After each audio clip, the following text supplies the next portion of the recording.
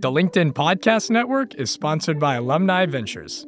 Invest with confidence. Discover the power of venture investing with Alumni Ventures, America's largest venture firm for individual investors. Learn more at av.vc. Hello, my friend, and welcome to another exciting episode of Negotiate Anything. Thanks for joining us today. With over 10 million downloads and listeners from more than 180 different countries, it's dedicated listeners just like you who have made Negotiate Anything the #1 negotiation podcast in the world. I'm your host, Kwame Christian. I'm a business lawyer, mediator, author, and the proud CEO of the American Negotiation Institute. Now, before we get into today's insightful conversation, I have a golden opportunity for those of you who recognize the power of negotiation in your professional lives. Have you ever found yourself wishing that you could navigate those high-stakes conversations with more confidence? Or perhaps you're looking to empower your team with the art of persuasion and conflict resolution. At the American Negotiation Institute, we've crafted specialized keynotes and workshops tailored for those very needs. We've transformed the negotiation skills of professionals worldwide, and we're eager to do the same for you.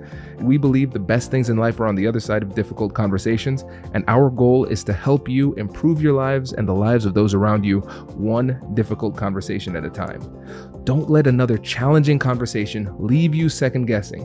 Click the link in the description to discover how we can help you find confidence in conflict, negotiate better deals, and have stronger relationships. Because in the world of business, every conversation counts. And now, without further ado, let's jump into the interview.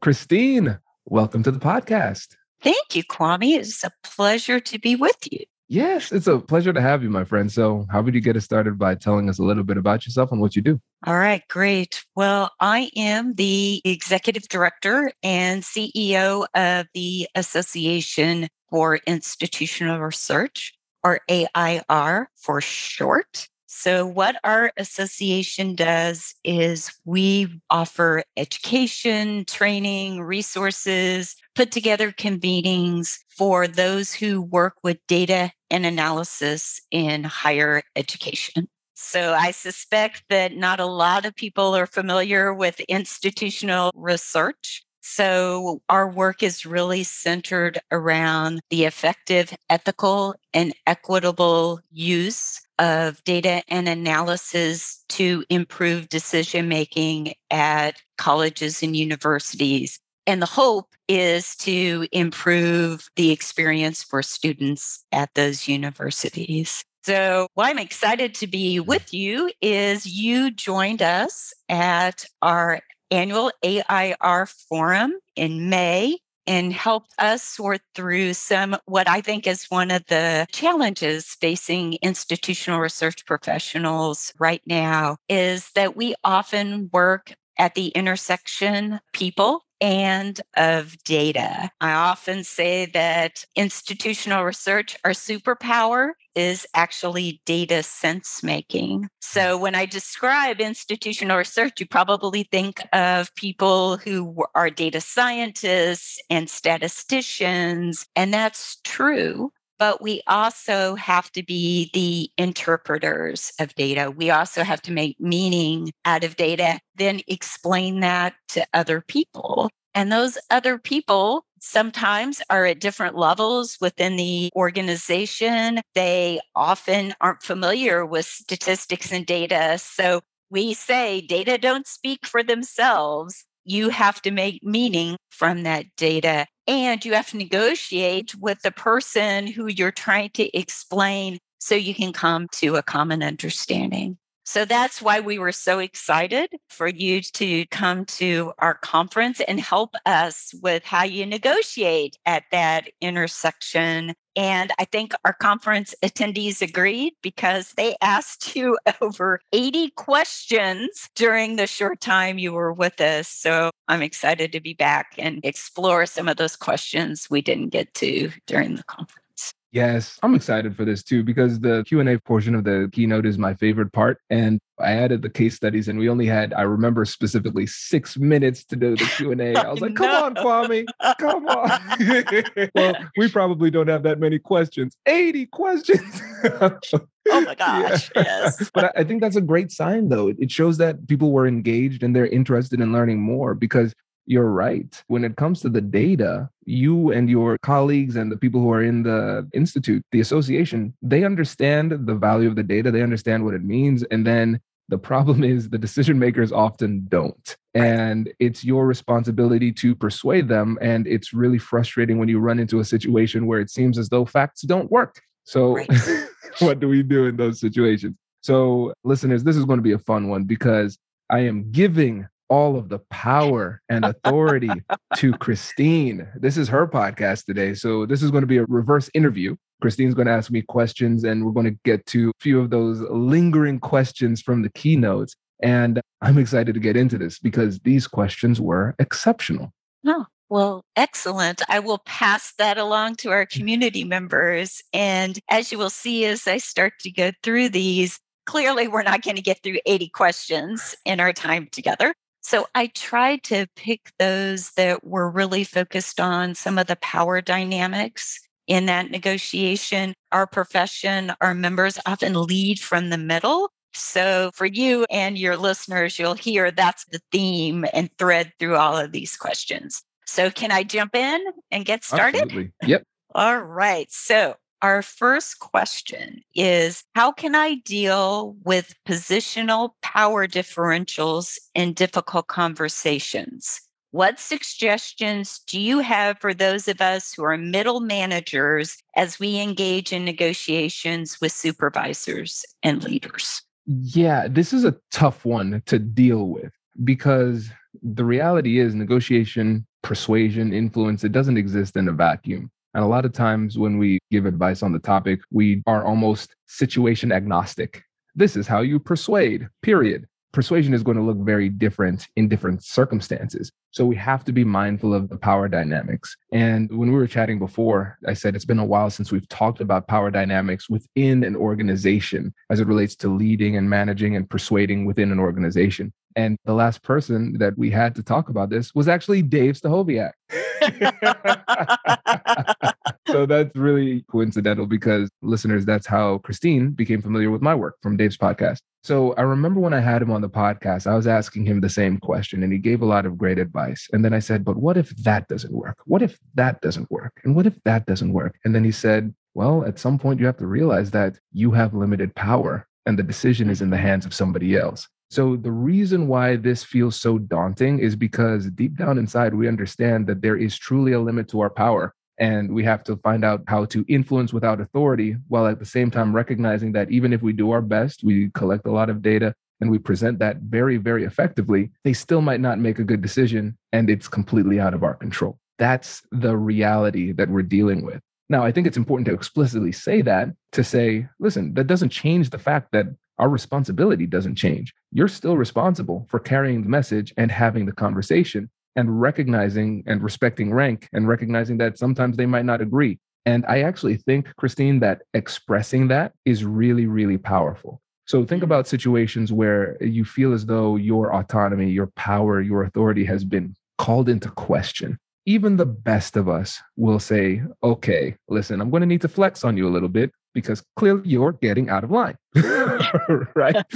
So what often happens is that we approach this in a way that invites resistance because it's not about the data anymore. It's not about making a good decision. It's about proving to you who's boss in this interaction. So I think leaning into a more deferential stance, considering our rank and position within an organization is really important. So it might sound something like this. So let's say I'm your direct report and we're having these conversations. And so I'll say, hey, I have this data. This is what the data show. And also I recognize that this is completely your decision. My goal here is to give you the information that you need to make an informed decision. And I have my perspective. And at the same time, I recognize that you have the authority to make the decision. So I'm looking forward to having this conversation to see what direction we choose to go moving forward. And just taking that moment and acknowledging the power dynamics in the room, it helps them to feel respected and makes them feel like, hey, I don't need to push back as hard because this person sees that. And when you think about it in the context of the compassionate curiosity framework, where we have acknowledge and validate emotions, get curious with compassion, and doing problem solving, we're still using the same framework, but we're using a more deferential tone. So how did we start this off? I acknowledged and validated their desire for respect, the pride they have in their position, and the authority that they have. That's going to be an emotional barrier if I don't acknowledge that explicitly. Because if they don't feel like I recognize that power, then they might feel obligated to use that power to show who's really in control. So I think a big part of this is being a bit more deferential to avoid that, but then seeking advice. So a lot of times we use the same framework, but think about it in terms of advice. So they might be moving in a different direction or suggesting that we move in a different direction that you disagree with. And then you could say, hey, Christine, you think we should do this for this reason and that reason, and perhaps this reason. Am I understanding your perspective correctly? So I'm going to pause. I'm going to show that I've been listening and empathize with them, but prove it to them by summarizing it so they feel heard. Okay, great. That makes a lot of sense. And that's actually something I considered. The problem is insert challenge. Considering this challenge based on the research that we've done, now what do you think we should do? So again, I'm still approaching this from the perspective of you're the boss, you have the control, you have the decision-making power. But what I'm going to do is I'm going to provide you with data to help you to recognize what the situation really is so you can make a better decision.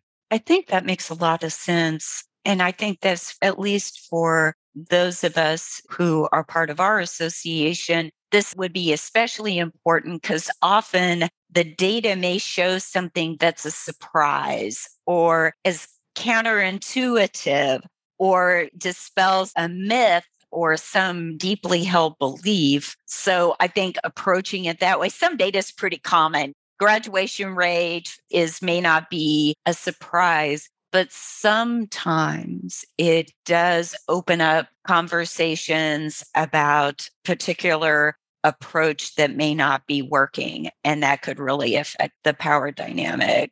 I also wonder if this type of conversation might not be just one conversation. It might be broken up across time. Is that something you would recommend to get people acclimated to this surprise in the information you're presenting and perhaps stop a conversation and then come back? Is that part of another tactic that someone could use? Hello, my friends. Before we get back to today's episode, I want to ask you a question. Have you ever wondered how to elevate your team's negotiation game and how you can help the folks on your team have better, difficult conversations? At the American Negotiation Institute, we offer transformative keynotes and workshops tailored to empower professionals with top-tier negotiation and conflict resolution skills. Whether it's a keynote for your next event or hands-on training for your team, we've got you covered. Don't just negotiate. Master the art with the American Negotiation Institute. Click the link in the description to find out more. Elevate, negotiate, and succeed. If you're interested in the story behind the business headlines, check out Big Technology Podcast, my weekly show that features in-depth interviews with CEOs, researchers, and reformers in business and technology. Hi, I'm Alex Kantrowitz. I'm a longtime journalist, CNBC contributor, and the host of the show. I empty my Rolodex every Wednesday to bring you awesome episodes, so go check out Big Technology Podcast. It's available on all podcast apps. Would love to have you as a listener. Hi, I'm Tomer Cohen, LinkedIn's Chief Product Officer. On my podcast, Building One, we dive deep into what it takes to build great products. Recently, we had Zach Perret, the CEO of Plaid, and he shared about his struggles building a financial app for consumers and how he was able to turn it all around with a critical pivot. Take a listen. I personally couldn't resonate as much with the consumer set that we were trying to reach. I just didn't have that level of empathy. When we made the shift to building a B2B product, though, I was building the product that I wanted. My co-founder and I were creating the product that we wanted ourselves, and we had so much empathy for what that product was. Such a great insight. You know, in that sense, we got lucky because we were creating a thing for ourselves. And then the people that we were talking to also had the same problems we did. They were fintech developers. We'd been a fintech developer. We've been trying to build a fintech product for a year. And so We had such deep empathy. We had such a clear ability to... If you want to hear more of Zach Perret's story and the lessons that follow, listen and subscribe to my podcast, Building One. And I think we can blend these two things too, because recognizing that it's a surprise, I think it's important to say that it's a surprise. Because sometimes as leaders, we think about them as having all of this power and they have everything that they want. But a lot of leaders are profoundly insecure. And sometimes they are not comfortable admitting when they are either wrong or they didn't see something coming. They feel like it's an indictment of their intelligence or leadership ability. So leading in by saying, hey, I was actually very surprised at what we found, might help the other person, the leader, feel a little bit more comfortable being vulnerable and saying, yeah, I didn't see that coming to either. Right. And so then you could have a more open conversation. But to your specific question, breaking it up into smaller conversations, I think that's very wise, especially if we're asking somebody to change their perspective significantly. The greater the change, the more time it will take to persuade in most circumstances. Because think about it. How long did it take for the person to formulate this position? Maybe it's based on their worldview that they've carried their entire life. Right. So decades. Truly. Right. So then we're saying to ourselves, all right, great. I've got 13 minutes in this conversation. I'm going to undo 40 years of thinking in a specific way. It's unrealistic. So I think bringing up the concept of persuasive weight would be valuable here. So just imagine we're helping somebody move. There are things all over the house. We are not going to say, you know what I'm going to do? I'm going to take every single box in one trip to this moving van. It's literally impossible. But we try to do the same thing in our conversations. No, I'm going to go box by box and move incrementally. So if I look down the road and I see 6 months down the road, we might need to make a substantial change in this university. Great. I'm going to start this process right now. I'm going to break this up into smaller conversations and disperse that weight of persuasion across multiple interactions. And then it makes it a lot easier for the person to adjust over time.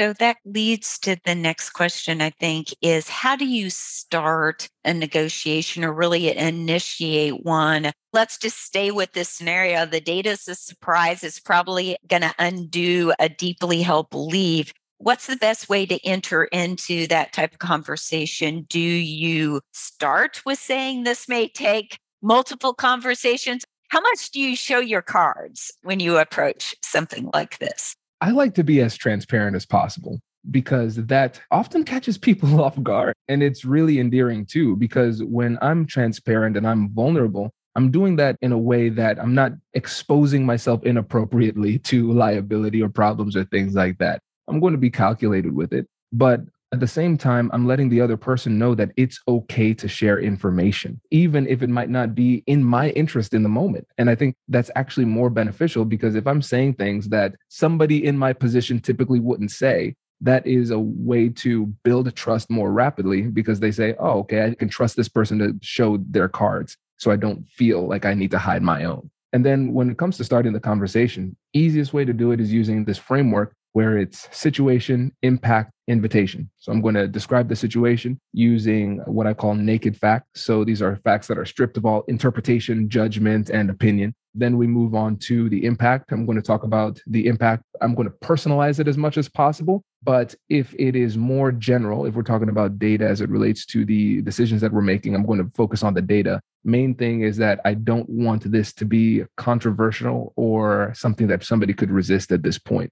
And then I'm going to invite them to have the conversation. So for instance, the situation, I'm going to say, hey, the other day I was doing an analysis and I found something interesting. That's the situation. Impact. In my opinion, I think this is something that could have an impact on the university. So invitation. I'd like to have a conversation with you to see what we can do to address this and get your thought. And that's it. And let's give an example of how not to do it. Situation. We are in dire straits. Okay, opinions. Right. All right. Impact. This is an existential threat to our institution. Okay, there's a lot of opinion in that too. So we're creating this dynamic where people could contend the way that we're describing the situation before we even get into the conversation. So this framework gives us a really smooth way to enter the conversation. And then I'll just tell them, again, with that transparency, because I have that long view in mind. And I'll say, listen, as of right now, I'm not exactly sure what this means for the university. That's why I want to have this conversation with you now. I don't think there's any decision that we need to make today, but I think it's going to be good for us to start discussing this so we're more informed in the future when we do have to talk about that later. Well, that makes sense to me. my next question is, someone asked, I need to do damage control. So they didn't enter gently into the conversation as you just recommended. They had recent negotiations that didn't go well. And now the other party is more entrenched in whatever their previous position is. How do you reopen the issue in a way so the other person can hear what you're having to say? This is perfect timing, Christine, because as a husband, I'm not perfect.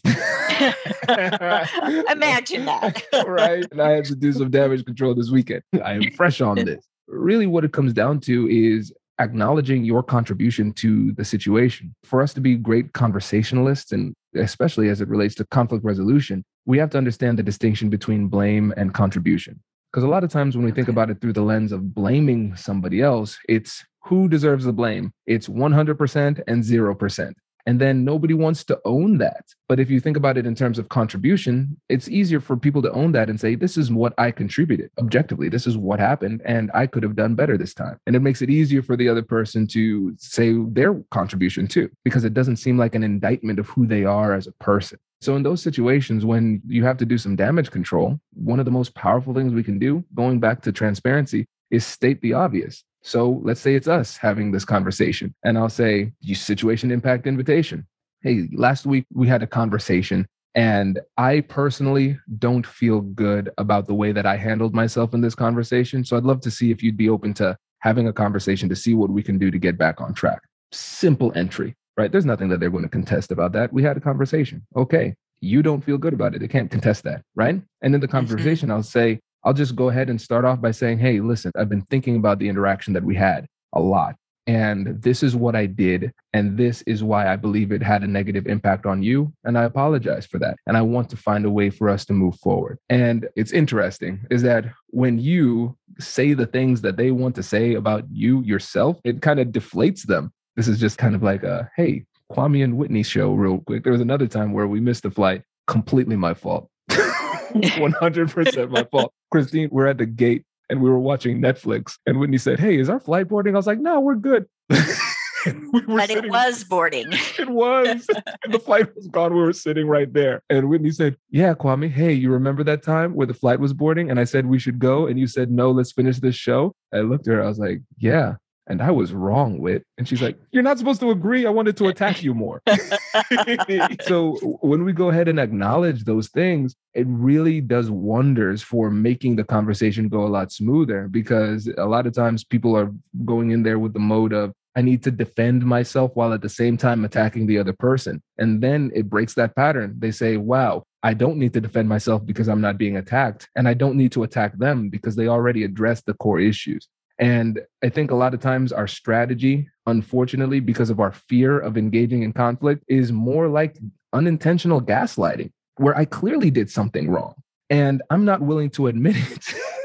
And I know you saw that. I saw it too, but I'm going to pretend like it didn't happen. So there's going to be that lingering question within the relationship. Hey, Kwame made a mistake. He never owned up to it. I don't feel safe in this relationship because I don't know whether or not he is capable of course correcting and not making this mistake in the future. So by addressing that ourselves and kind of controlling the narrative, not in a manipulative sense, but just leading the dance and saying, hey, you are correct on these points because I did this. Next time I'm going to do this differently. I'd love to get your perspective and see what we can do to move forward. And just approaching it with that level of vulnerability makes it more likely for them to feel safe and open up about their contributions and commit to do better as well.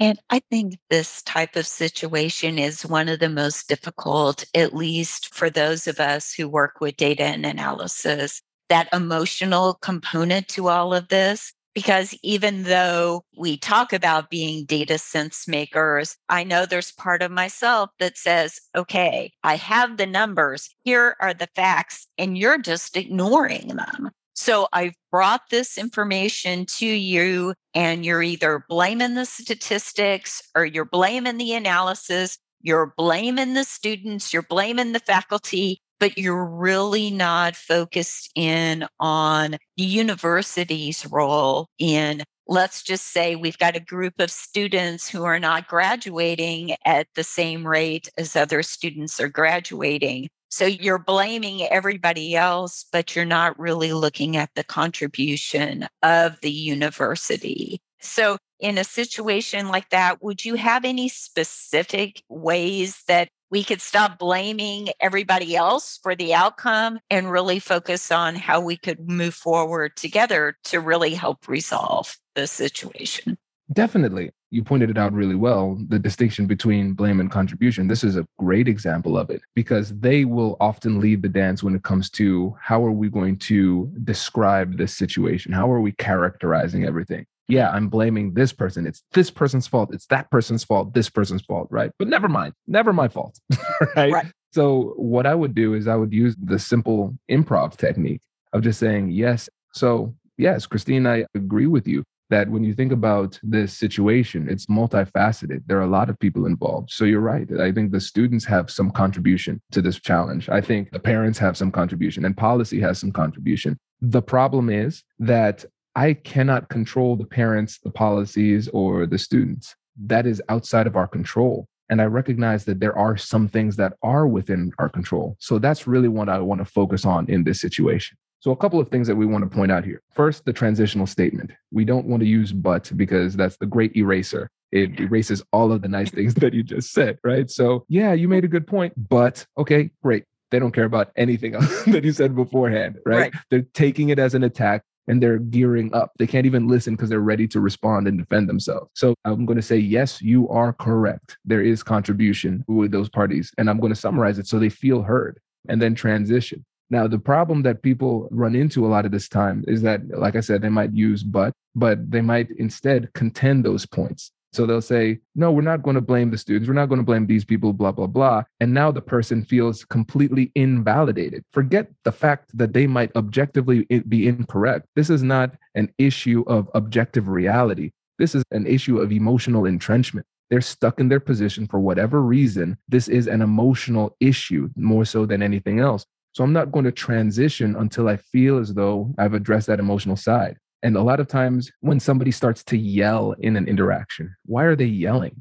They're yelling because they don't feel heard. So I want to avoid a lot of that by making it clear, hey, Christine, I did hear you, and I'm going to prove that I heard you. And I'm not going to invalidate what it is that you're saying because I might disagree with you, but that doesn't change the fact that it is how you feel and how you're seeing the situation. So in this conversation, I want to be additive. So I'm going to say, yes, you are correct. And there's this other element that you might not be considering. And then also, when we deny what somebody else is saying, they become more fixated on it too. Yeah. Because in that conversation, okay, we want to blame the students, we want to blame policy, we want to blame parents. Great, we can do that. Doesn't help us in this situation. We get nothing for it. But I'm not going to say that because then they get fixated on it. And now they're going to change their approach to saying, no, now my goal is to get Kwame to agree that this is a big deal.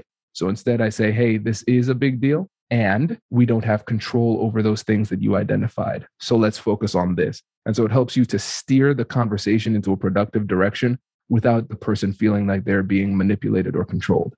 Well, I think that's good advice. Because what I'm hearing you saying is back to the beginning, this may be multiple conversations, particularly on something that is complicated, is a surprise, when everyone's not in agreement what the information and data is telling you. And also, I'm hearing maybe you break it up into components too. You recognize that they're contributing factors. That doesn't mean it's everything that's happening. So you can get people to see what you're seeing as another one of those contributing factors that may be within your control to change. Is that a fair assessment of what you're saying? Exactly. Spot on. And I think in my second book, I talked about this story, the parable of the elephant. It's such a useful story. You remember this? This is good. Yes. They have the 5 blind men and the elephant. And so they bring them into this room and they say, all right, there's an elephant in the room, literally. I want you to touch the elephant and describe it.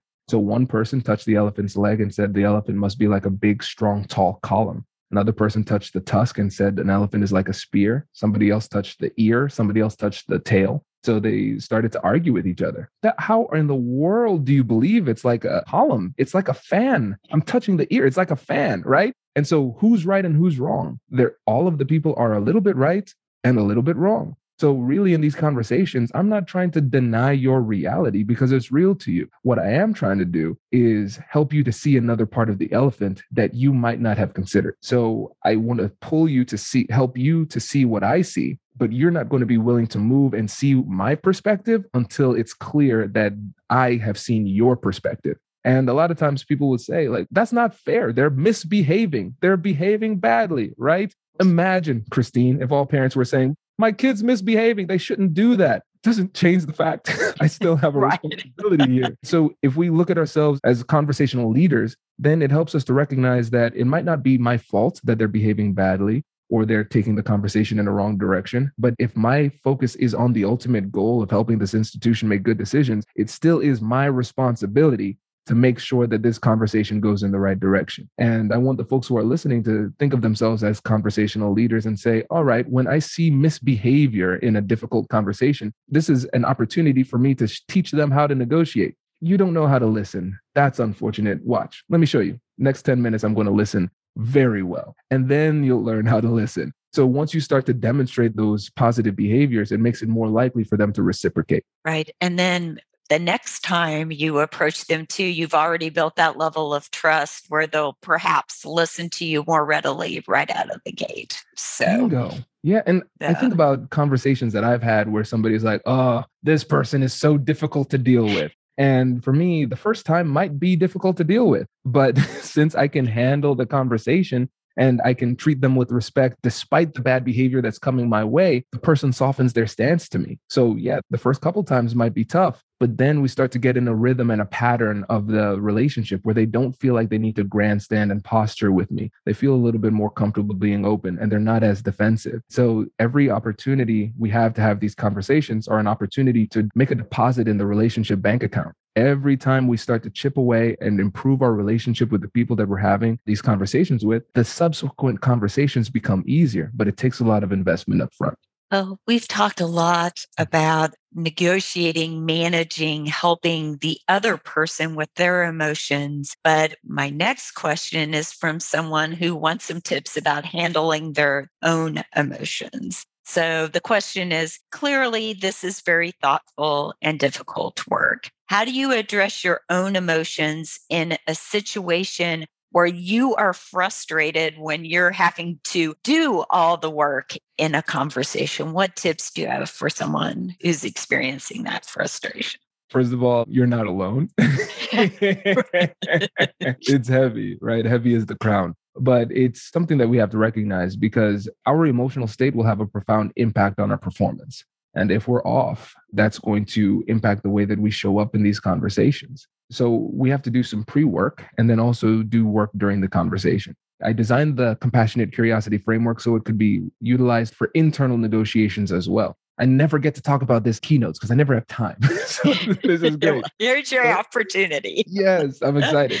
So use the exact same framework. Acknowledge and validate emotions, get curious with compassion and join problem solving, but directed towards yourself. So before and during the conversation, I can say, all right, acknowledge and validate emotions. What am I feeling? What are the emotions? I'm going to label that. So like you said, I'm frustrated. What else? Don't just stop at one layer. Go a little bit deeper because often it's multiple emotions. Yeah, I'm frustrated. What else are you feeling? I'm feeling disrespected. Okay, anything else? No, I'm not feeling anything else. Okay, let's move on. So what is making you feel frustrated and disrespected? Well, the data are clear here, and I have not been able to break through. They're denying the science. They're denying the analysis. And it's disrespectful because they're just sitting here in their ivory tower behind this desk, not looking at a single digit. And I'm crunching all of these numbers and doing all this work. This is my job. And you're going to look at this analysis and just say, no, what's that? And so we just go through this ourselves. And then we say, all right, last step, joint problem solving, reconciling the differences between our hearts and our minds. So what would satisfy me emotionally and what would satisfy me substantively? So in your mind, you might say, well, I have this scalding hot cup of coffee, so I'm going to throw it in their face. That might satisfy you emotionally, but it is not the right substantive decision to make.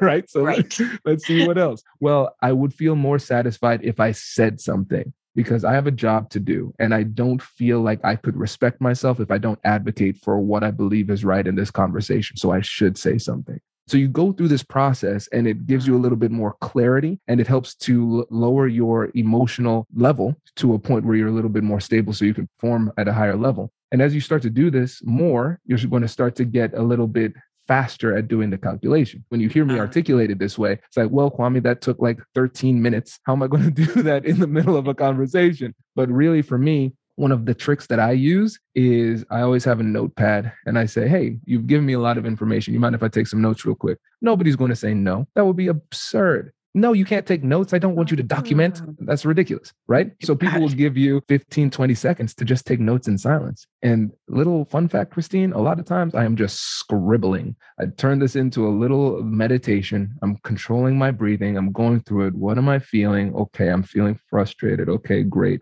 Blah, blah, blah. And I go through this process, takes about 13 seconds, something like that. And then I come back to the conversation with an open-ended question prepared so I can steer the conversation in a more productive direction. So that is a really simple way that you can gather yourself and lower the emotional temperature in the room for yourself so you can perform at a higher level as well. Oh, that's really interesting because when we started, I was thinking about what we could do, what others could do entering into the conversation. But what you just said is not just that. Also, you can actually carve out just a little bit of time and space during the conversation to turn down your own emotional temperature a little bit. I'm going to use that. That's where I need to turn down the dial sometimes is in the middle of the conversation, not before. So bingo. Yeah. that is really helpful. So I actually have one last question on my list for you. And this one is it disingenuous or insincere to try to connect with people for the purpose of persuading and getting what you want in the end? So is everything you described really, is it sincere or is it some form of manipulation? I remember that from the keynote. Someone asked you the difference between negotiation and manipulation. So if you want to expand a little bit more on that, I think that's something that came up a couple of times, at least for our audience. Oh, yeah, this comes up a lot. And it all comes down to intent, right? Because if we think about a knife, is a knife evil? No, but the way that we use the tool could be evil, or it could help me to eat, right? Right. So, right? When you think about the tools of persuasion, influence, and negotiation, it will play upon the same psychological mechanisms that, when in the wrong hands, could turn into manipulation. So it all comes down to your intent. And I think even if you have a very clear outcome in mind, I don't think that becomes manipulative either. Because I'm not saying to somebody that I don't like, oh my gosh, I love you so much. This is so amazing. You're so great. Okay, now that's manipulative because it's flagrantly not true, right? But I do think we should think about it in terms of a relationship and asking ourselves what type of relationship we want to have and need to have in order to achieve the outcomes that we want. And if you don't think about it through the lens of relationship, then the person just becomes a tool for the outcomes that we want. And that becomes a little bit icky. But when you just think about the fact that in order to be effective, I do genuinely need to create some kind of connection. I would benefit from creating rapport. And if I can enjoy myself in the process and make the other person feel good in the process, then that's great. But when it comes to manipulation and the intent, if you focus on the outcome, but also the consequences for the other person, that's where it becomes a little bit clearer the line. Because if I'm trying to get you to make a decision that is bad for you, then that could be manipulative. And I think different people will draw the line differently. But the way that I think about it is that I always want my family, my friends to be proud of me.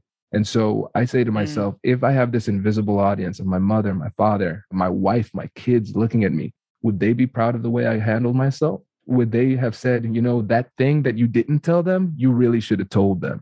That is my line, because I want to be able to sleep at night, and no outcome is worth that. Well, I think it's not that different from what I said early on about how our association, our profession wants to use data. I used 3 words. I used effective, ethical, and equitable. Data is not good or bad necessarily, but the way you use the data and analysis, I think for our audience, for our members, I would say you approach negotiation and persuasion the same way you approach the use of data and analysis, and you're probably in a good space. Plus, I love the idea of an invisible audience, especially of my mother. That will keep me on the straight and narrow, without a doubt. Yeah, that's been very helpful for me.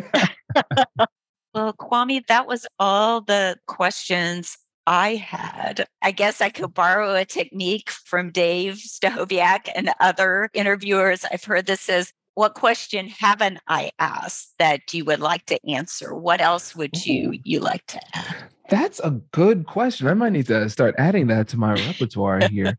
I would say it's more of a comment. It's nice to talk to somebody who uses the plural use of data, you know?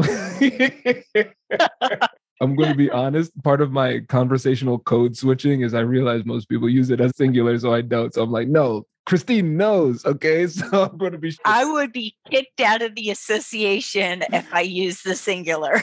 That is great. No, this is amazing. I am an advocate for the Association of Institutional Research, starting a podcast with host Christine Keller. You were really great. I appreciate you coming on the pod. This was a lot of fun. It was a great continuation of what we started at the keynote. And it's always a pleasure to have a conversation with you, Kwame. Thank you. Likewise. Congratulations! You've just joined an elite club. By listening to a full episode, you're now officially on the Negotiate Anything team. So welcome aboard. What most team members do is they subscribe to the podcast because that allows them to automatically get the latest episodes of the show. The best things in life lie on the other side of difficult conversations. Keep learning, keep practicing, and keep getting better. Your relationships will improve, your career will soar, and you'll have the confidence you need to get the most out of these crucial conversations. Again, thank you for joining the team. We're excited to have you, and I will see you in the next episode. I'll catch you later.